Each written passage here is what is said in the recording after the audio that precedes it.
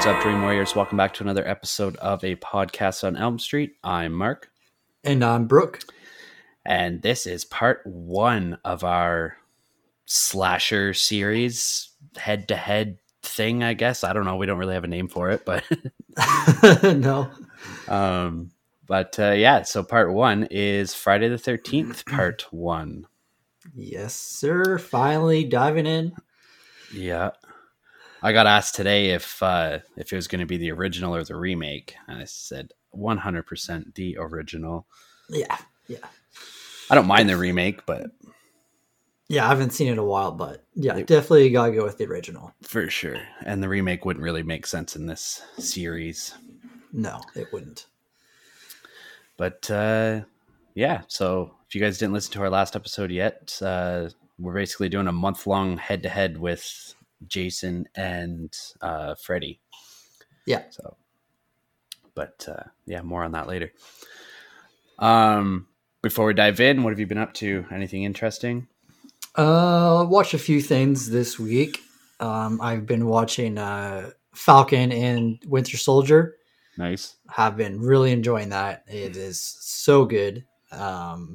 Excited for the next episode. I think it was only 6 episodes from what was said on Chuck's episode, so we'll see. Like there's going to be 6 total? Yeah. So a bit shorter, but they're hour-long episodes, so yeah, it's really good though. I'm enjoying it a lot. And then for the movies I've watched, they are 2 made-up movies apparently, because Mark's never heard of either of them. They're not real.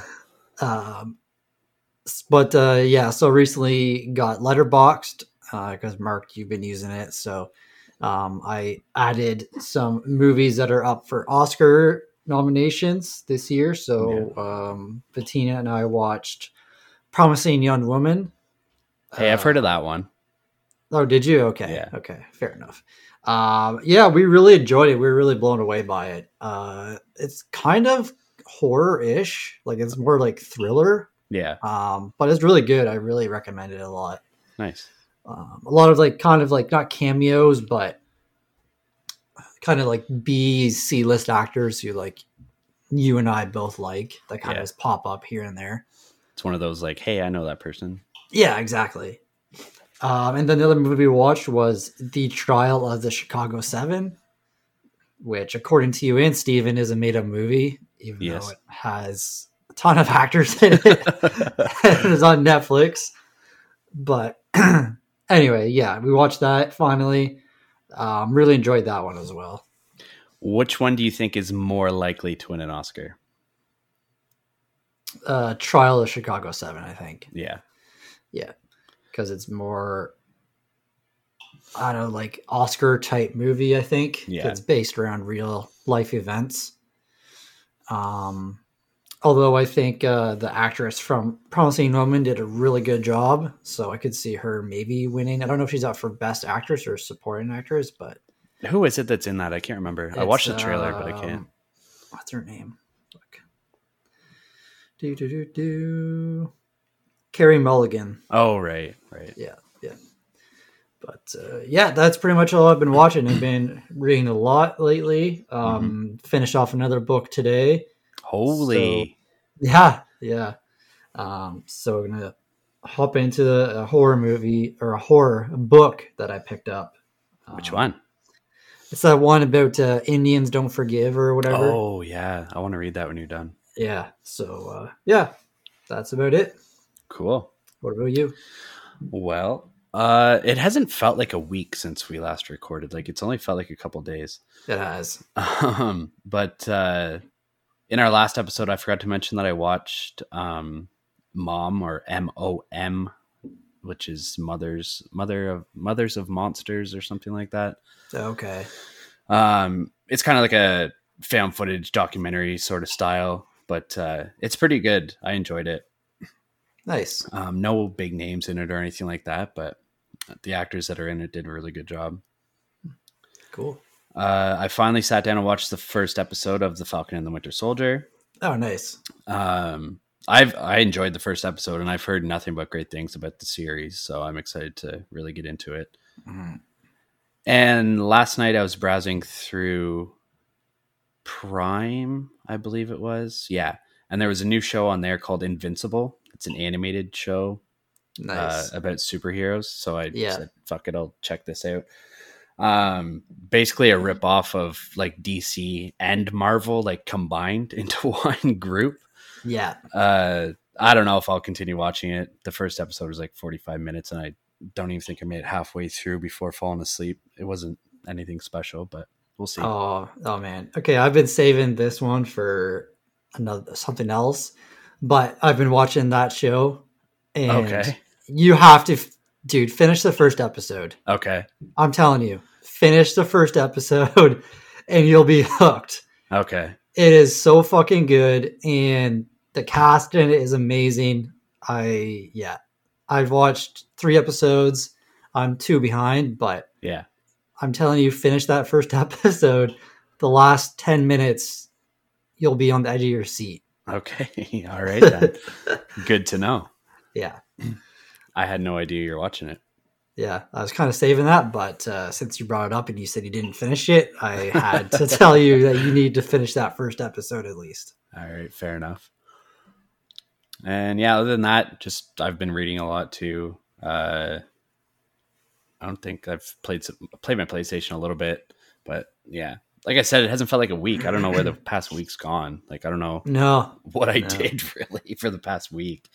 Yeah, I feel like there's I played my PlayStation today for like, I don't know, 30 minutes before we were going to originally record. Mm-hmm. And this is the first time I played it like since last weekend, I think. Like I just haven't. There's not really any new games that are out right now, so it's, I don't know. Yeah. Well, we just got that Oddworld, the new Oddworld game, so I want to try that. Yeah. And I have Returnal coming out at the end of the month. Finally, it got pushed back a month, so I'm excited to get that. But I mean, the weather's been so nice here lately. It's been hard to just fucking sit in the house and do nothing. Yeah, like you went golfing yesterday, I think, right? I did. Yeah, and we went on a really long hike yesterday too, so it was really nice. Yeah, I got day drunk yesterday, and mixing that with the heat plus golfing for the first time this season, like I was cooked last night. Yeah, like I was in bed by like 10:15. Oh, that's not even bad at all, man. On a Saturday night, come on. But we're recording this episode fairly early too.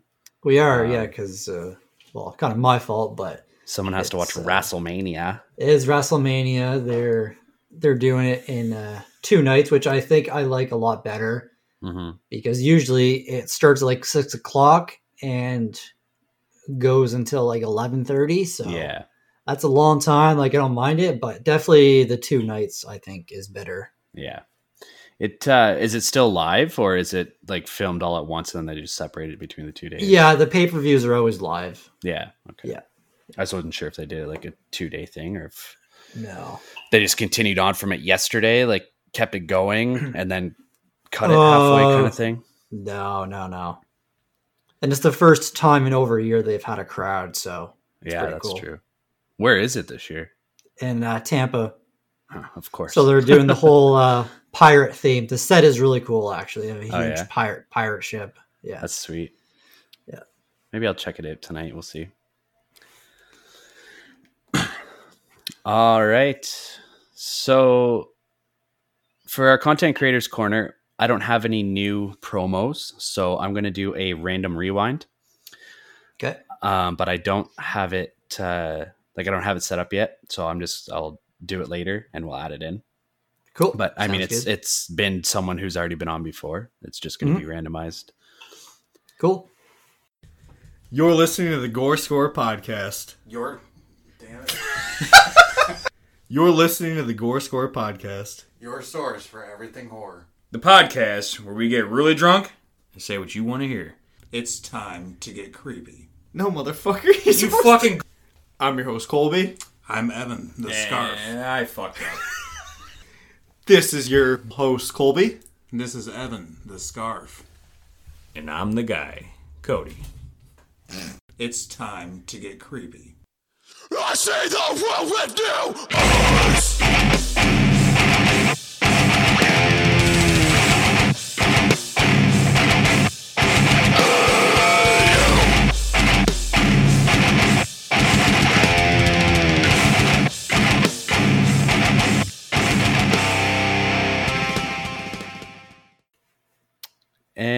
And without further ado, you want to head into this? Yes, sir.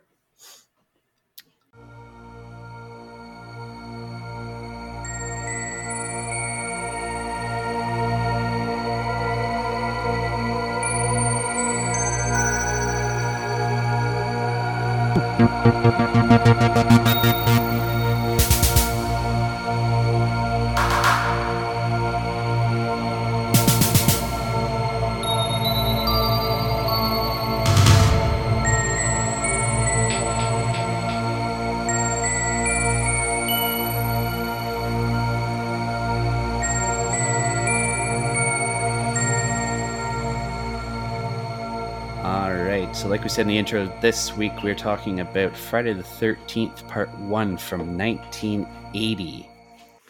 Yes, we are. One of the slasher godfathers. Yeah. Right behind The Burning. Yeah, I was actually going to make reference to that. Anyways, yeah, my ass got called out. All right, so the synopsis. A group of camp counselors are stalked and murdered by an unknown assailant while trying to reopen a summer camp, which was the site of a child's drowning and a grisly double murder years before. Yep. Dun, dun, dun. It's a long-ass synopsis, too. It is. Friday the 13th was directed by Sean S. Cunningham. Despite directing some horror movies and being a big part of more horror movies than he's directed, he's actually been on record saying that he's not a fan of the horror genre, which I found kind of weird. Well, weird and cool, I guess, in a sense. Yeah. Some of the movies he's directed are A Stranger's Watching, Deep Star 6, The New Kids, and Spring Break.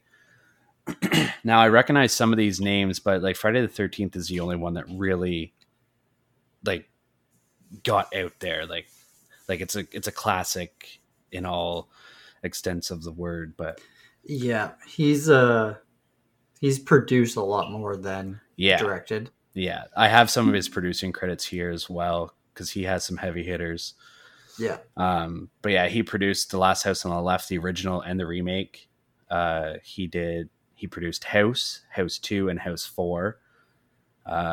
Jason Goes to Hell, Jason X, Freddy vs. Jason, and the Friday the 13th remake, among many others, but those were like the big name ones.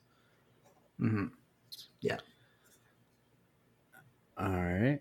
Is there anything else that you want to add to him? No, I don't think so. All right. This cast list, man, like there's obviously a couple big names in it, but other than that, like I was going through the IMDb list and I was just like, these other actors and actresses have been in not a whole lot. No. Leading the cast list is the late great Betsy Palmer, and she played Mrs. Voorhees, and she reprised that role for a little bit in Friday the 13th Part 2, and then she was in various TV shows before and after both movies. And one of her bigger roles was in a movie called Mr. Roberts. And she passed away in 2015, I believe it was. Okay.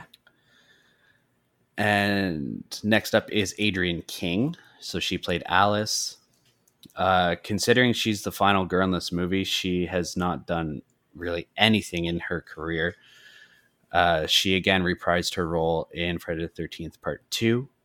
And then she had no on-screen acting credits again until 2010. So she went from 1981 to 2010 without being on screen. That's crazy. Yeah. She does have other credits of, I forget what it was called, like Various Crew or something like that. Where like her voice is played, like she's in like background noises and stuff like that, or like her voice is on loops and stuff like that. Right. But yeah, she had no on-screen acting again until 2010. I thought that she looked, especially in like one of the last scenes, I thought that she looked a lot like Allison Flanagan or whatever her name is. Yeah, that's true. American Pie. How I Met Your Mother. Yeah. Yeah, that's true. I see that. Next up is probably the biggest name in this movie. the sizzling Kevin Bacon. Yep. He played Jack, and I didn't bother writing down any of his credits. I just put every movie imaginable, Yeah. pretty much. Basically. If you guys listen to Chuck Goes to the Movies, he has a game called 6 Degrees of Kevin Bacon. Yeah. Where you have to link one actor to Kevin Bacon, and it's like it's almost impossible not to. Exactly. Because Kevin Bacon has his hand in so many different movies. And then lastly, I have Janine Taylor, and she played Marcy. She has 3 acting credits. One of them is this movie, obviously. The other one is the Crystal Lake Memories documentary. And another one is some movie about Princess Diana that did not look like a very popular movie. There's obviously like a lot more actors in it, but I mean, I wasn't going to go through the whole list of counselors because there's like 8 of them. No. I just wanted to mention the guy that played Ralph. Like has one in like anything else really that I've noticed. I thought he did a really good job playing Ralph, and that was Walt Gorney. Mm-hmm. He was also in the sequel, and he was the opening narrator for Friday the 13th Part 6. Okay, cool. Yeah. You're all doomed if you stay here. All right. If you're done, I'm done. I'm done. Let's wrap it up. All right. See you next week. All right. Bye. Okay. Before we hop into the movie discussion, I'm getting a little pasty in the mouth, so let's crack these beverages. All right. Let's do it.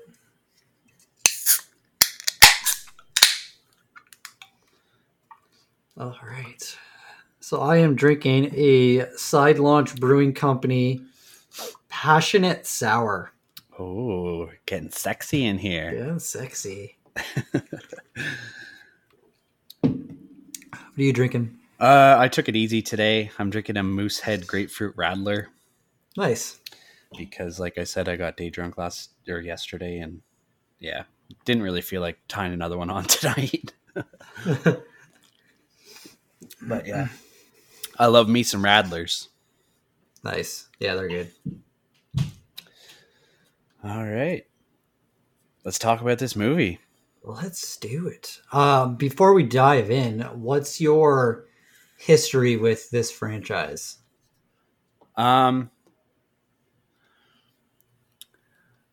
know I didn't watch it. I don't want to say I watched it later in life, but I watched A Nightmare on Elm Street before I watched this one. Okay. And I feel like this movie, like the first one in the franchise, I feel like it wasn't the first one that I watched. Oh, really? Yeah, because like I went into... Yeah, because I remember being surprised watching this one for the first time and finding out that Jason wasn't the killer.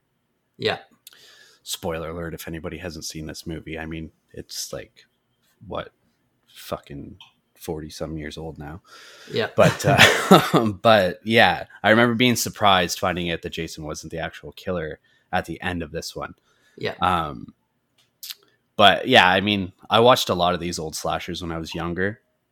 Mm-hmm. Like, I think I watched Friday the 13th when I was like, or A Nightmare on Elm Street when I was like 8 or 9. So I was pretty young whenever I first watched this one. Nice. Yeah.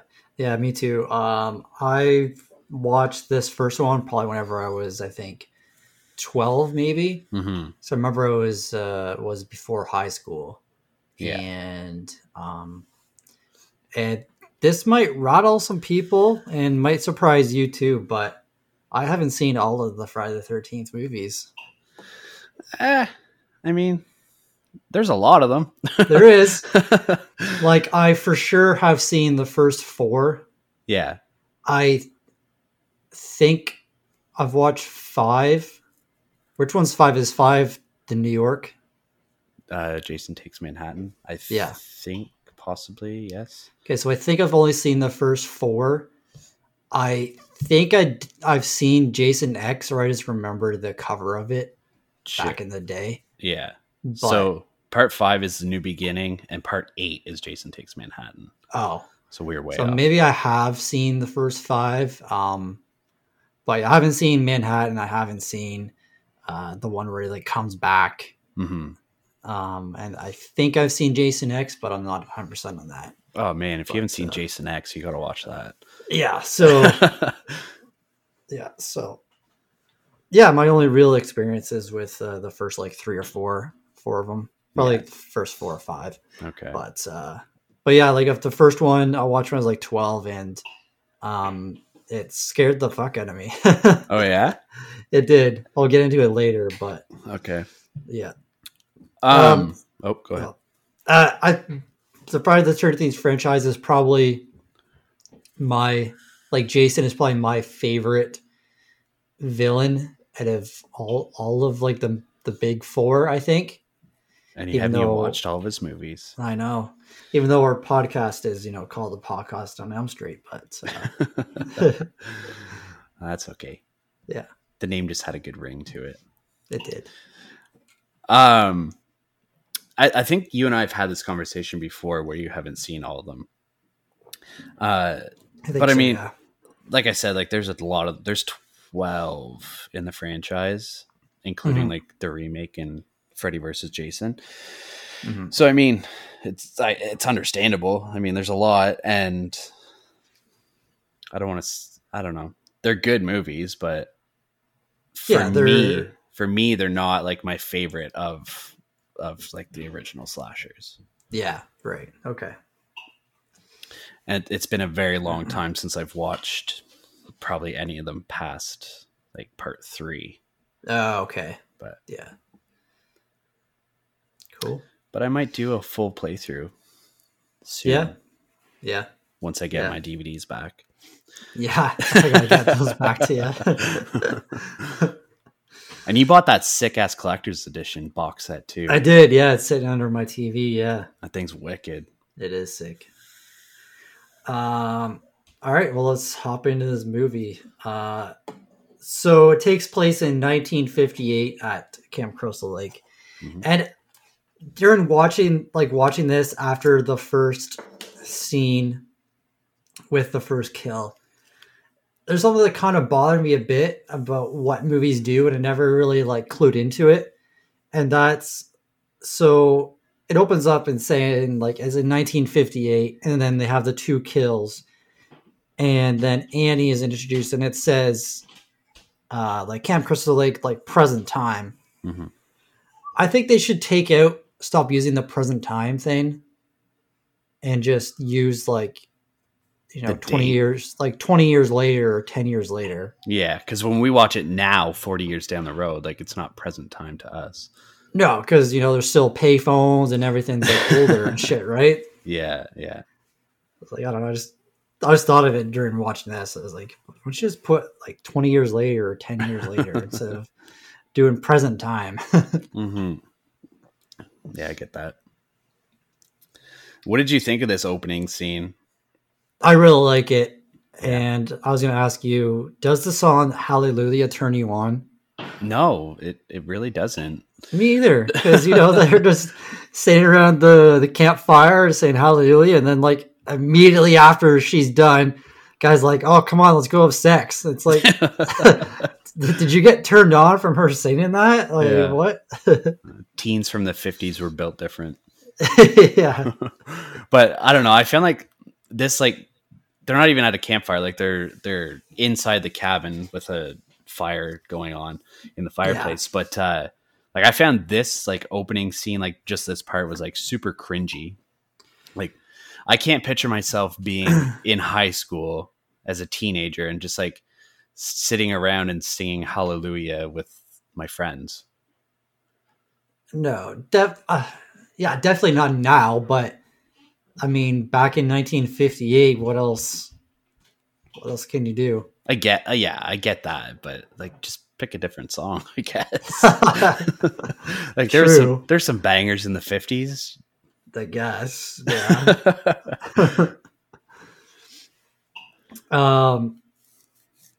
But yeah, so they get killed. You don't see who it is, mm-hmm. And the music in this, like the score in this, which I'm sure we'll both mention in our reviews, is so fucking legendary, man. Yeah, it's iconic. Just that opening scene is like, you know? Yeah. It's like, oh man. Can you do that again? No, I can't. And like the whole yeah. Like you don't even need to so cool. You don't even need to see like what's on TV. If you hear that, you know exactly what movie's playing. Yeah, exactly. And I like in this movie too, like they make great use of the like first person view. Like even like during this first kill, you see through the eyes of the killer. Like you don't see it's not like a third person view, or you don't see it from the eyes of the kids getting killed. Yeah, exactly. You see it third person. And I think even in like kind of the second movie, they do that at the beginning a little bit too. Yeah, because well, we'll talk about that movie next week, but because Jason has the potato sack over his head. Yeah. What was I say? Oh yeah. I looked up also where like kind of like the Friday the 13th like originated from. Yeah. And it's like a lot of like religious shit. Like they think it might have to do with like Jesus Christ and stuff like that. Okay. I thought it'd be a lot more interesting than that, but but I think like the whole Friday the 13th, like at least for us, you know, it's like, oh, it's Friday the 13th, and it's like unlucky, and you know, it's Jason's birthday. Yeah. Oh, someone's up from his nap. Yep.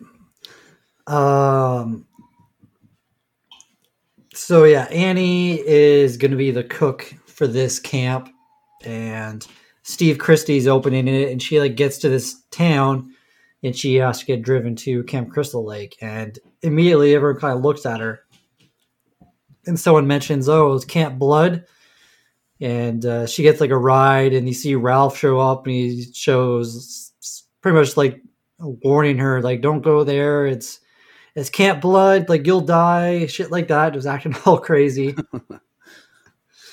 And so you get introduced to her, and then introduced to Steve Christie and the rest of the gang, like Alice. Who else is there? Marcy. Yeah, Marcy, Ned, Jack, and Billy. Yeah, Billy's kind of like, I guess, the main helper for Steve, I think. Did you know that he is played by Harry Crosby, and he's the son of Bing Crosby? Who's Bing Crosby? Okay, never mind. He's a very famous singer. Okay. But yeah. Anyways, I wanted to ask you if you like got this warning from all these different locals about not going to this place and whatnot, like murders happen there. Like, would you turn around and leave, or would you keep on trucking? If I was everyone else, yes. But I mean, if I was Annie looked like she fucking backpacked across the states to get here. You know, like, and she's even getting a ride from the truck driver, and he's like, you know, you should quit. And she's like laughing, like, why should I quit? And he says like same stuff Ralph does, and she says, you know, you're starting to sound like old crazy Ralph back there. Yeah. he says, yeah, maybe I am. I mean, if I was everyone else and hearing that, probably I would second guess myself, because Steve didn't even tell anyone about what happened back in 1958. Yeah, exactly. I don't know. I feel like I just feel like, oh, you guys are crazy. I just go anyways. Mm-hmm. Yeah. Do you know where Camp Crystal Lake is? Is there a real place called it? Not a real place called Camp Crystal Lake, but the movie was filmed at Camp Nobi-Boso in New Jersey. Yeah, because I noticed whenever Annie was getting a ride, there was like a cemetery, and it said Hope, New Jersey. Yeah. Yeah, so like the cast and crew, they didn't have to do anything for the set. Basically, they only had to build a bathroom. Oh, And, really? yeah, the whole set was already there. That's cool. Yeah, Tom Savini actually stayed in the cabins while they were filming. Oh, I think I remember reading that. Yeah. Yeah. What do you make of Steve and Alice? Like that whole engagement between them at one point. Like when he's like, "Oh, you're very pretty." It's fucking weird. Very weird. Because like Steve doesn't seem like a teenager, and like the rest of them do. Like he seems like he's older. Yeah. Well, he would have to be. Like he's running the camp, so he's the one Yeah. that's opening it all back up and hiring people to come work there. So yeah, I mean it's fucking weird for sure. Because I wasn't sure if they were together or not. And at first, Alice wants to leave. Like she has been there for a week, I think, just helping Steve. Mm-hmm. And she wants to leave, go back to California or something like that. Mm-hmm. And he ends up convincing her to stay another week, which sucks for her. Well, she survived. Yeah, she did. But and he says something along the lines of let's try this again for one more week, and if you are not for it or still want to go home, then I'll drop you off at the bus station myself. So and then he touched her face weird, and she kind of looked like awkward during it. Yeah. I mean it's one of those like classic 70s and 80s horror movie things where like they push the boundaries a little too far, and it definitely wouldn't fly in this day and age. Yeah. I thought Ned in this movie was so annoying. Nettie. I didn't like him. I didn't like him either. But again, it's like we have those tropes, right? Like he's the goofy one. That's true. Of the group. That's true. Every horror movie has it. Well, every slasher has it. It's funny that you just said that because, you know, the like typical tropes or stereotypes in like the horror movies, everyone in this movie is kind of the same. Except for Ned is like the goofy type, but yeah. And I find the rest of the cast is kind of they're all the same people. Yeah. I mean, Jack, I'd consider Jack more of a jock than the rest of the guys, but like all the girls are the same. Like you don't have like the typical slutty girl that's in slasher movies or anything like that. So it's like those tropes haven't fully come into play yet, but that's true. The makings of them are there. So Annie has to get dropped off from the tank driver or whatever it is. Yeah. And she gets picked up by a Jeep, and she gets a drive from this person. You don't see who it is.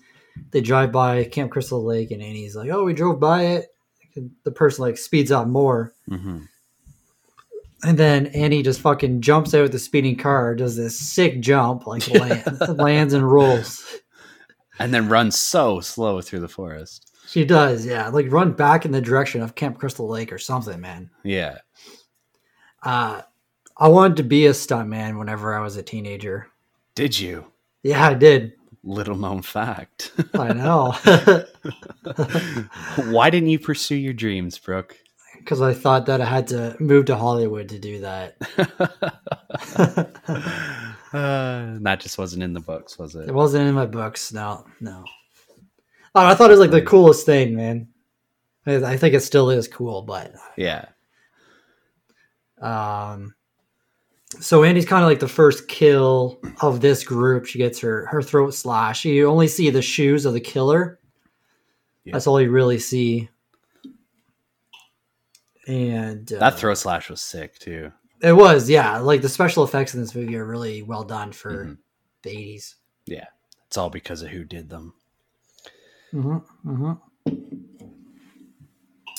Tom Savini. Yeah, because like she slashes her throat, and like you see the slash first, and then it takes like maybe a second, and then it finally opens up, and the blood starts like spewing out. Yeah, that's cool. So back at the camp, they're like kind of like setting up stuff like that, and Ned decides to fake drown. And I thought the funniest thing whenever Jack and I forget who jumps in with him, Mercy. But Oh, man. Are you gonna say what I think you're gonna say? did you notice it too of how bad Kevin Bacon's dive was? Yes, I said that to Sarah. I was like, "Oh, he wins the award for the worst dive ever," and she's like, "He belly flopped." That's what I put in my notes. I wrote Jack totally belly flopped. That was terrible. It was like they were trying to just do it in one shot, and they're like, "We're not doing this for another take. Yeah. We'll just use it." I thought it was funny. Yeah, And they don't even know how to do CPR properly. It just go right doing mouth to mouth. yeah. The one, like, yeah, I noticed that, but I noticed too, like, normally whenever you see CPR being done in movies, like, she at least tilted his head back. Like, normally you don't see that in movies. That's true. But I mean, that's just a little stupid thing. But yeah, they went right to the mouth to mouth. Mm-hmm. There's one thing in these older movies that I just can't fucking stand, and that is whenever Alice finds a snake in her room, Mm-hmm. and Billy comes in and they kill a real snake, Mm-hmm. and it's fucking hard to watch, man. Yeah. Because there was one movie that I watched when we first started the podcast. It was one of the cannibal movies. Cannibal Holocaust. I think it was that. Yeah. And they actually use like real animals in it and show them killing them. Yeah. And I just like this movie only does it the once, which is fine, but the other one they did it multiple times, and just that was tough. Yeah, and like this scene wasn't even staged, or it wasn't scripted or anything like that. It was just like there's just a snake in one of the cabins in there. Like, fuck it, let's just kill it. Yeah, it's like, man, if this happened these days, this movie would not get released. No. But what do you think of the cop that showed up, Dorf? Oh, he's a fucking prick. You smoking, son? No, sir, I don't smoke. Yeah, he's like, oh, that's all it is. He's like the green. He's like says 5 different things. He's like the green, the weed. Yeah. I don't know. He came in flexing pretty hard. He did with his fucking motorcycle. Yeah. And Ned's over there doing fucking Indian impression. Oh, man. Again, something that wouldn't fly in this day and age. No. And who was it? Ned that came over looking at his bike too. He's like, "Oh, this is a nice bike." No, Jack was. Was that Jack that did that? Yeah. Then his pager goes off, and Jack just picks it up and is about to talk into it back to the people.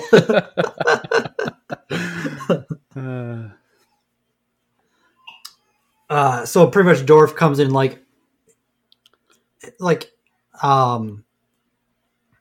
asking them what they're doing there. Mm-hmm. And does Steve Christie not tell the town that he's opening up this thing again? Like, how do you get kids here? You gotta like fucking, advertise or something. Yeah, I mean, you would think that he would have put flyers up, or at least like let the town hall know, like, hey, I'm going to be opening this cabin back up, like get the word out. Yeah, because they have 50 kids coming, so it's a lot of kids. Someone around here has to know that they're opening it up. Yeah, like if the local law enforcement doesn't know, who the hell did you tell? Yeah, exactly. And I mean, like, you'd think that they would need to let emergency services know in case like something ever happens. Like, that's hey, true. I didn't even think of that. We're gonna have 50 kids at a lake. You might want to get ready for a phone call every now and then. Oh man! But he pretty much comes and warns them, or he asks them if they've seen Ralph, and because Ralph is going around spewing his nonsense. Yeah. And then later on, they're all in like there's a few of them inside the house, the cabin. And Ralph is just inside the closet, the pantry. I was like, where the fuck did you come from? Then he has that infamous lines like, oh, you're all doomed. Yeah. And then just gets on his bike and just like awkwardly rides away. Yeah.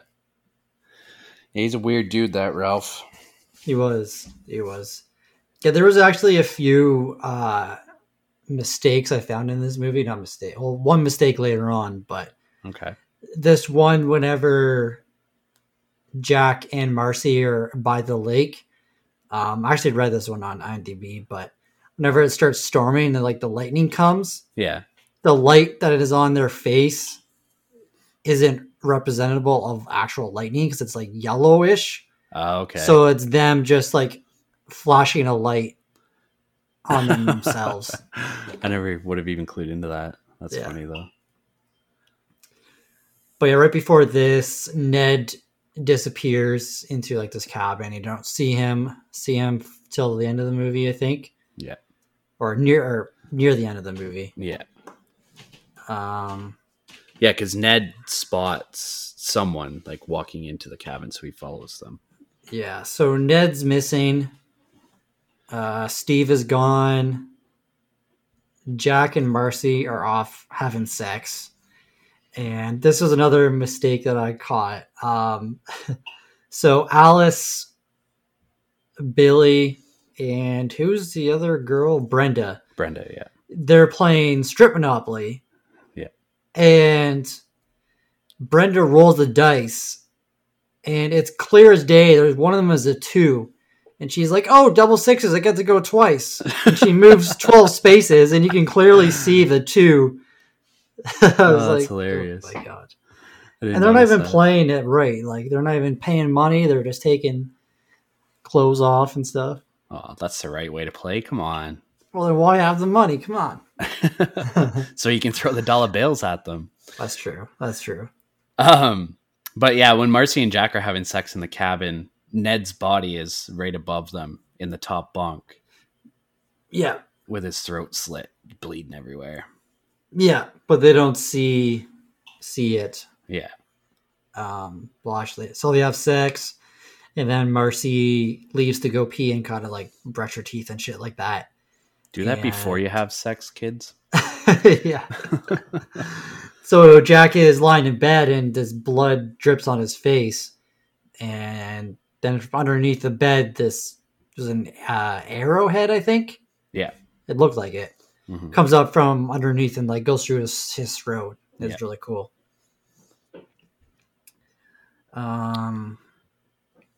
Yeah, one thing I wanted to point out to Steve is out. It's like a thunderstorm, stuff like that. He gets stranded, so the cop comes and gives him a ride, and then the cop notices the full moon, and he says to Steve, "Oh, a lot more stuff happens on a full moon around here." He says, like, pretty much like more rapes, more robberies, more murders. So, like, I don't know if that has anything to do with Jason. Yeah, I don't know. Because, like, the full moon wouldn't be every year on the Friday the 13th. No, it wouldn't be. No. Because the days change. But, yeah, I don't know. Yeah. But it's not the same cop as before. This is a newer one. And he's, like, actually a nice cop. Oh, yeah, it's true, yeah. He's not a piece of shit like whatever Dorf or whatever his name was. No. So Steve gets to the campsite, and he's, like, going up to walking up to the sign. And there's someone flashing the light on him. And he's like, I can't see. Who are you? And then he gets closer, and he says, oh, what are you doing here? You're not supposed to be here, or something like that. Mm-hmm. And then you see him get killed. We don't see how he gets killed. I'm guessing stabbed. I have the list here. Yeah, chest stabbed with a hunting knife. Yeah. And we kind of walked over the part too where Marcy gets killed as well. Yeah, that's true. You want to go over that? Because she, she heard a noise in the showers and she thinks it's Jack. So she pulls the shower curtain behind her, or pulls the shower curtain back, and there's nobody there. And then whenever she turns around, she gets an axe to the face.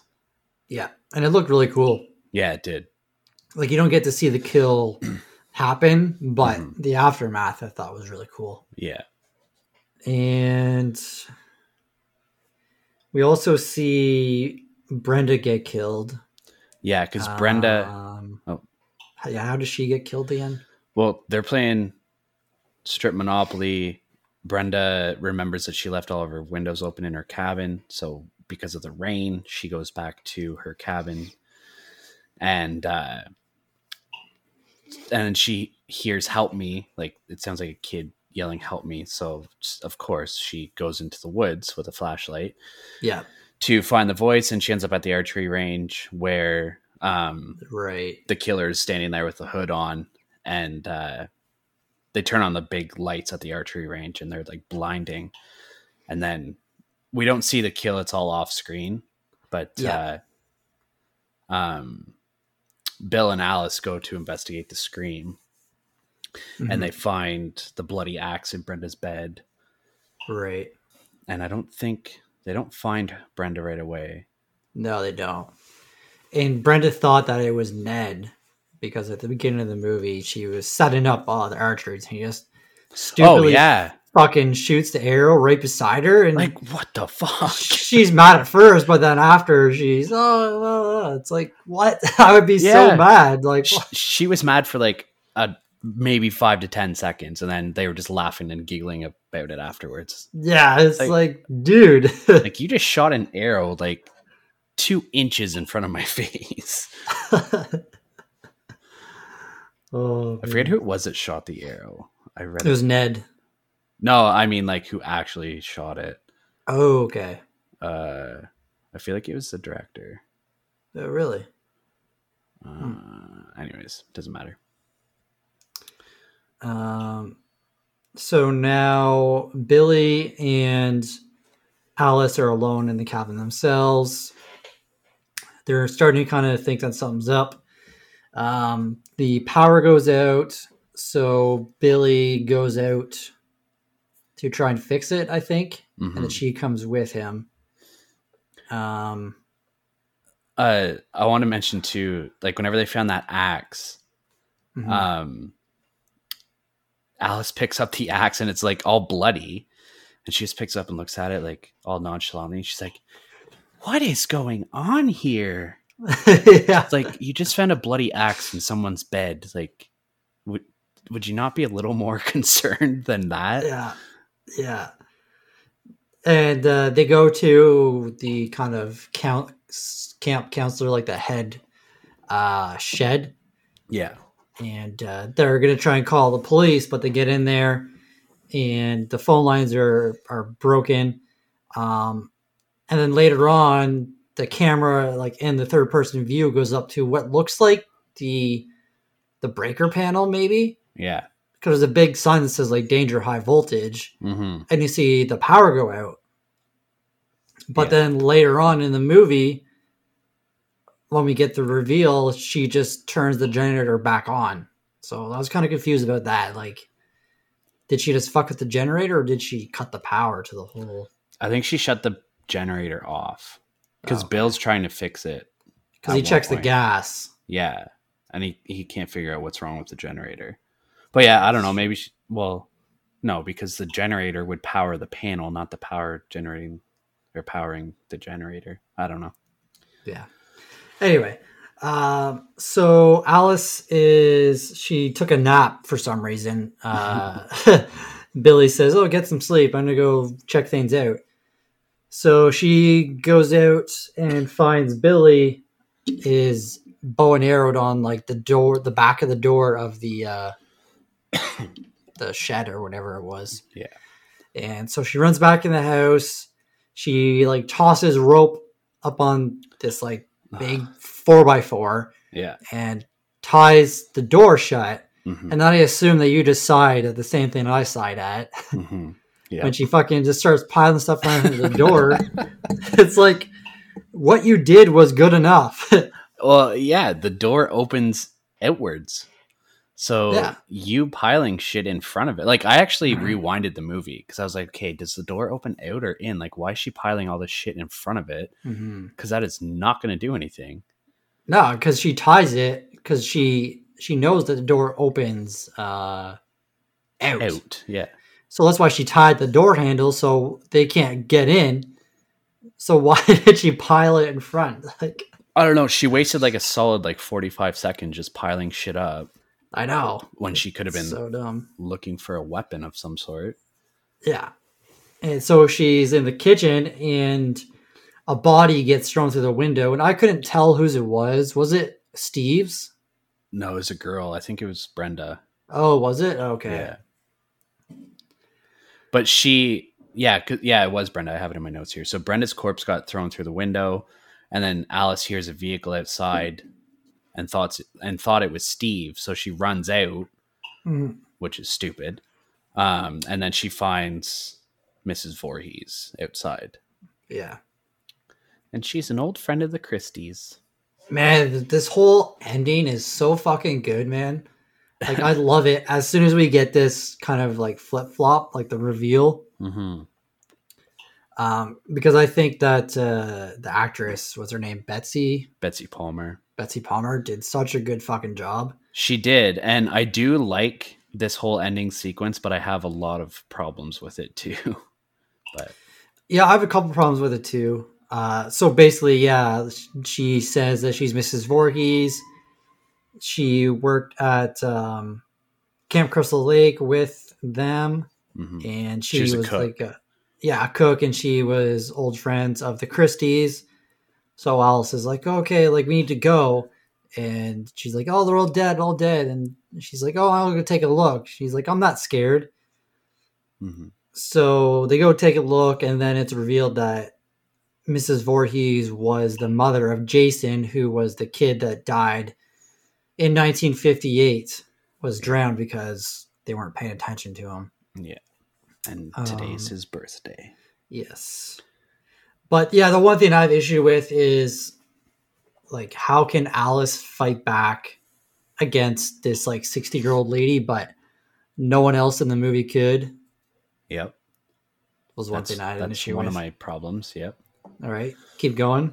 My other problem is Alice had about 6 different chances to fucking end this fight, and she hit her once, and then she ran away.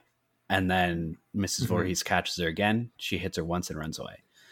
She's like, fuck, finish the job. Yeah, she smacked her with a cast iron pan, which did some damage to her. Yeah. And then just ran away. But, I mean, it's like Zombieland. Fucking double tap, bro. Yeah. Oh, man. But she puts up a fight against Mrs. Voorhees. She does, yeah. She, like, fucking vag punches her at one point. And then fucking hits her with the butt of the rifle across her face. Yeah. So, yeah, Alice thinks that she killed her, so she's sitting, like, at the beach. And then, all of a sudden, Mrs. Voorhees comes out with the machete and is trying to attack her. Is not getting anywhere. I don't know how, because she killed so many other people. Yeah. And Alice ends up picking up the machete and cuts off her head. I liked this scene because, like, she hits her with an oar, like a canoe oar. Yeah. And then runs to get the machete, and just like her run up to her with the machete in her hand. And I don't know, like, she fucking one sliced her head right off, which is impressive. She did. Because I don't even think Jason every once in a while has to take a few shots. Yeah, he does. So for Alice to do it, pretty impressive. Pretty good. She must be like a world star wrestler or something, the way that she was fighting her off. Definitely. So Alice gets in the canoe and she's floating away, and the next morning you see two cops pull up, and they're kind of yelling at her, and she is kind of like waking up, and then out of nowhere Jason pops out of the fucking lake and grabs her and pulls her in. Yeah. But she looked really cool during that part too. He did, yeah. Yeah, he's all like, I don't know, he's like slimy and shit. Like, he looks like he's been living in a lake for a couple of years now. Yeah. I thought they did a good job. They did. That was another problem I had too. Like, she gets in the canoe and goes halfway out to the lake and just falls asleep. Go the rest of the way. Yeah, I know, right? So she wakes up at the hospital. I don't know if it's like a mental hospital, because they like inject her with shit like once she starts talking about Jason and Mrs. Voorhees and stuff like that. It was just like Valium. So just to like calm her down. It wasn't anything crazy. I guess. I mean, college kids take it, so it must not be too bad. True. But yeah, she starts talking about, oh, what about the boy in the lake? And the cop is like, oh, there was no boy there. She's like, oh, Jason, that means he's still there. Yeah. And yeah, that's it. It zooms in on her face, and then like the background turns into the lake, and then the lake kind of comes into full view. Yeah. Anything else you want to mention or talk about? I just thought it was kind of cool how like they already knew that there was going to be a sequel. Yeah, they definitely planned this all out. Yeah. Like they ended it with obviously a huge cliffhanger with her saying that last line. Yeah. But other than that, no, I'm good. Cool. And that's the way the blood splatters. Yes, sir. Speaking of that, I was reading through the trivia, and the MPAA told the producers of Friday the 13th to scale back on the gore for the sequel since they regretted the amount of gore that it had gotten through in the original. Really? Which, like, it's funny because, I mean, it's not gory. No, it's not. Like, you see a throat get slit. I mean, you see a bloody axe and, like, the arrow going through Jack's throat. But, I mean... Yeah, but it was probably gory for those times, though. No, I know, that's what I mean. Like, it's just funny what they considered too gory back then compared to what we have now. Yeah, now there is no fucking standard for it. Yeah, there's no limit. No. There's another thing too. Before we hop into our reviews, there was one that I wanted to read from the trivia. So, excuse me. Gene Siskel was so angry at Betsy Palmer's role in the movie, which had angered many of her fans as well, that he published her address in his magazine and encouraged people to write her and protest her. But that fucking turned around on him because he published the wrong address in the book.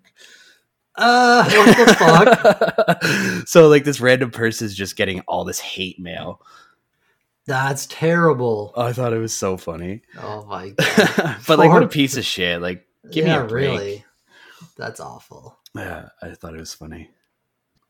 Cool. That's it. Yes, sir. Let's get on to our reviews. Let's do it. Do you want to go first? Sure. All right. So for my story, I gave a 9 out of 10. Wow. Okay. I think that the Friday the 13th has the strongest story for me out of the main big four, for now at least. Okay. I thought the twist at the end is fantastic. Some of the dialogue choices aren't that great, but it was also the 80s. Mm-hmm. Just overall, I think this is a good story. Like the revenge of Mrs. Voorhees, and then that turns into whatever. It's like, obviously.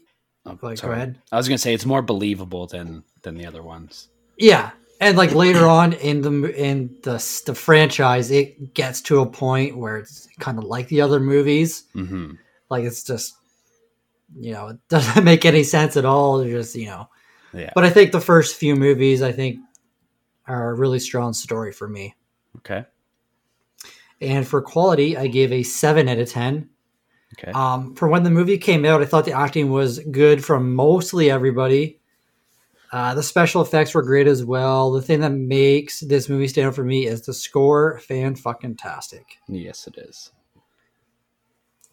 Like, some of the actors in it weren't that great.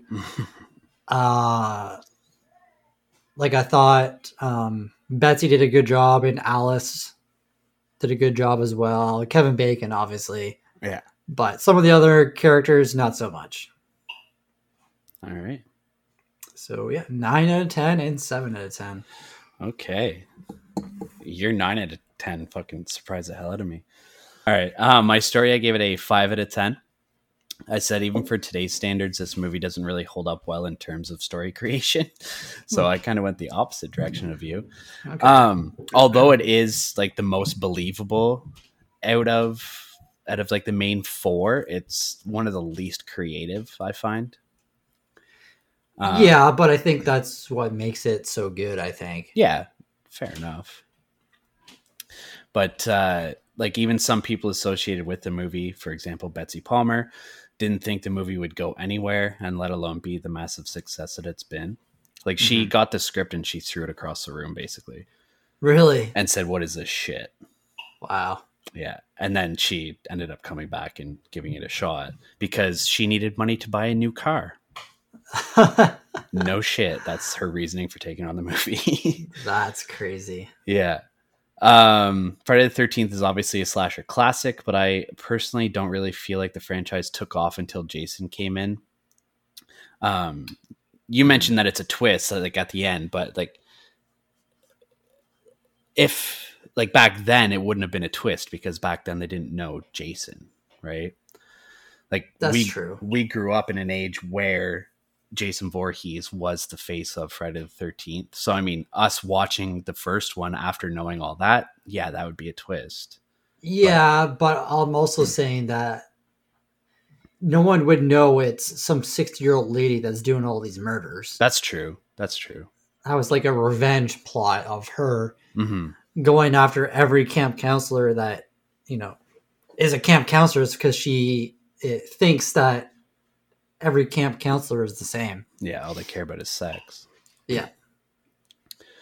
I said Jason is going off of like what I just said, that the franchise didn't take off until he came in. I said he's more the face of the franchise and a much more believable killer than a middle-aged woman.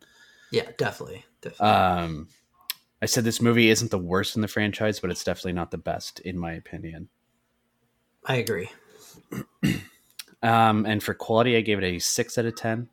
Okay. So the score is good. It's a typical 80s horror score. And I really liked that it only came, the score only came into the movie whenever the killer was around, which I found really cool. Like it gave you that sense of tension because you know that someone's going to get killed probably. I said the acting for the most part is pretty subpar and in most cases downright awful. Okay. But I did like Betsy Palmer and I liked Kevin Bacon. I thought that what's her name? Adrienne King, who played Alice. I thought she was terrible. Oh, really? Yeah. I don't know. I didn't think she was that bad. But like that closing scene where she's like, that means he's still there. And I was just like, oh my God. Okay, I can see that. Yeah. I don't know. Maybe I'm being too nitpicky, but I didn't find her to be a good actress at all. The effects were pretty great, which is generally the case when Tom Savini is involved. Some of the kills were pretty creative for its time. And they obviously had some of the typical like knife kills or like an axe kill, but I found some of them were a little more creative, like with the arrows up through the mattress and whatnot. But yeah, so story 5 out of 10, quality 6 out of 10. All right, fair enough. All right, our scores. Let's head on over to Rotten Tomatoes and see what they've scored it. So the critics' consensus, rather quaint by today's standards, Friday the 13th still has its share of bloody surprises and a 70s holdover aesthetic to slightly compel. So, based on that, what do you think the critics scored it? I think the critics scored this a 62%. Oh, you're so close. 64%. Damn. Yeah, 64% on 55 ratings. And the audience scored it a 61% on 100,000 plus. Okay. So you're slightly higher than them, and I'm pretty much right there. Yes, you are. Sign me up for Rotten Tomatoes. All right. You ready for the scares section? Yes, sir.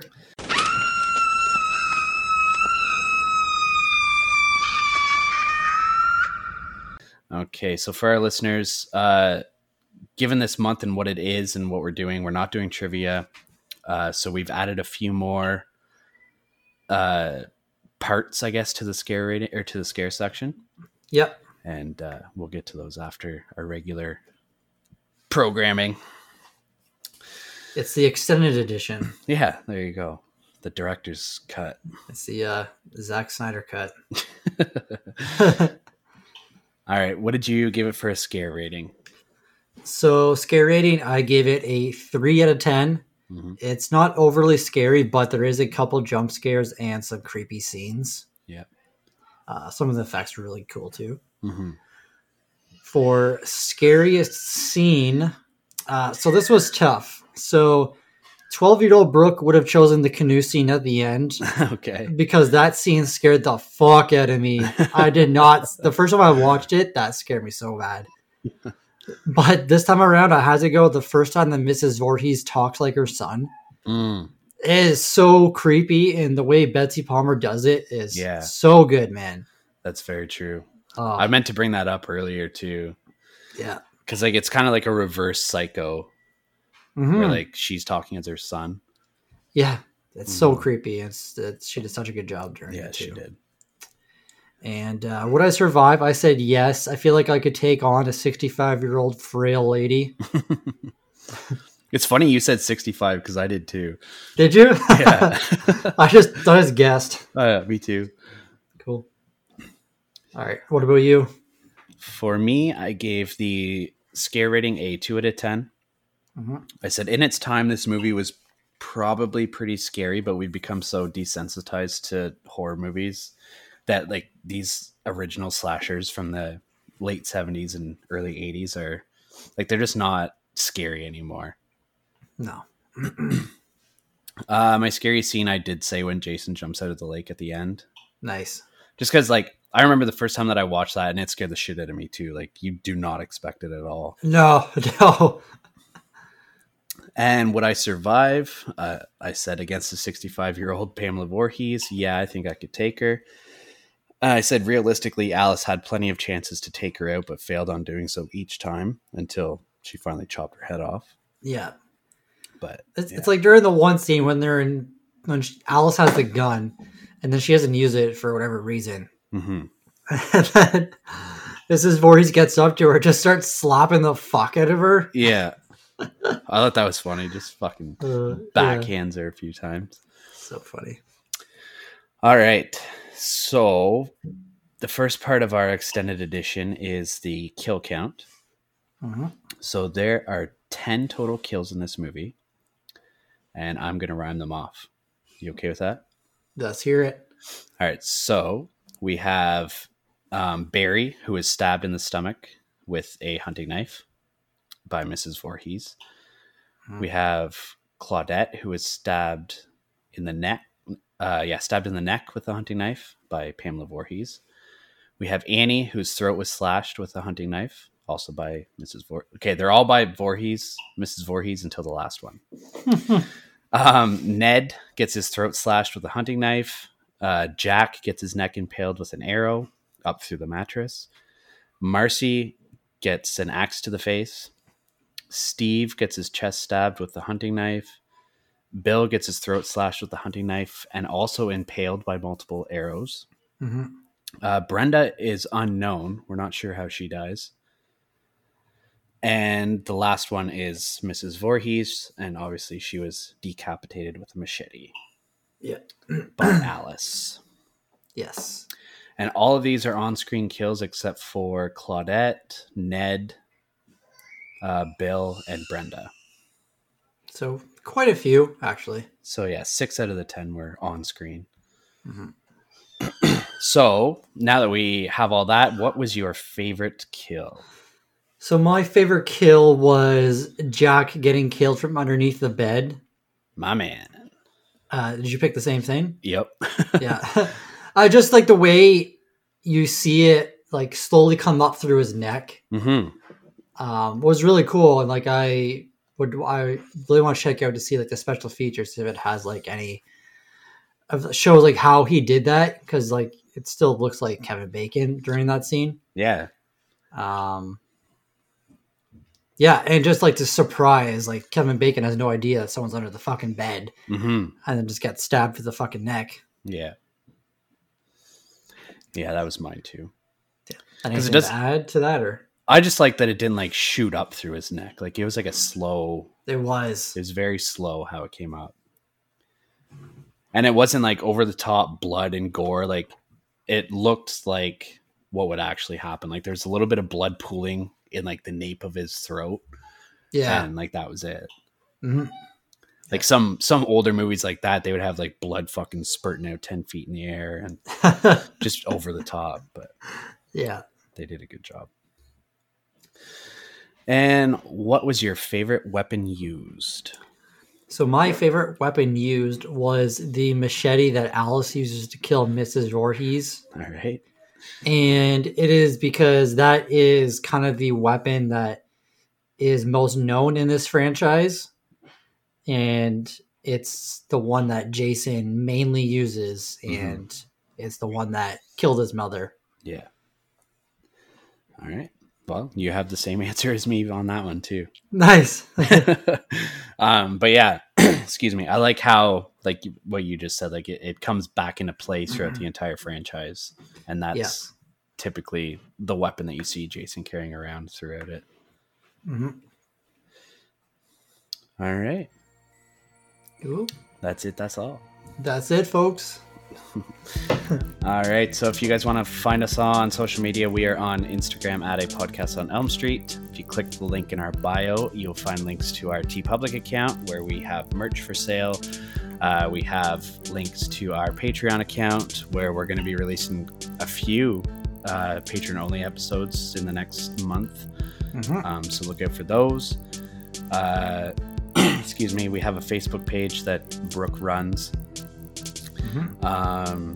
We also have a Discord server, which doesn't have a lot of activity on it right now, but we're hosting watch parties and whatnot on there. Yeah. And lastly, we have a Twitch account where, again, we try and get on whenever we can, but life kind of gets in the way a little bit.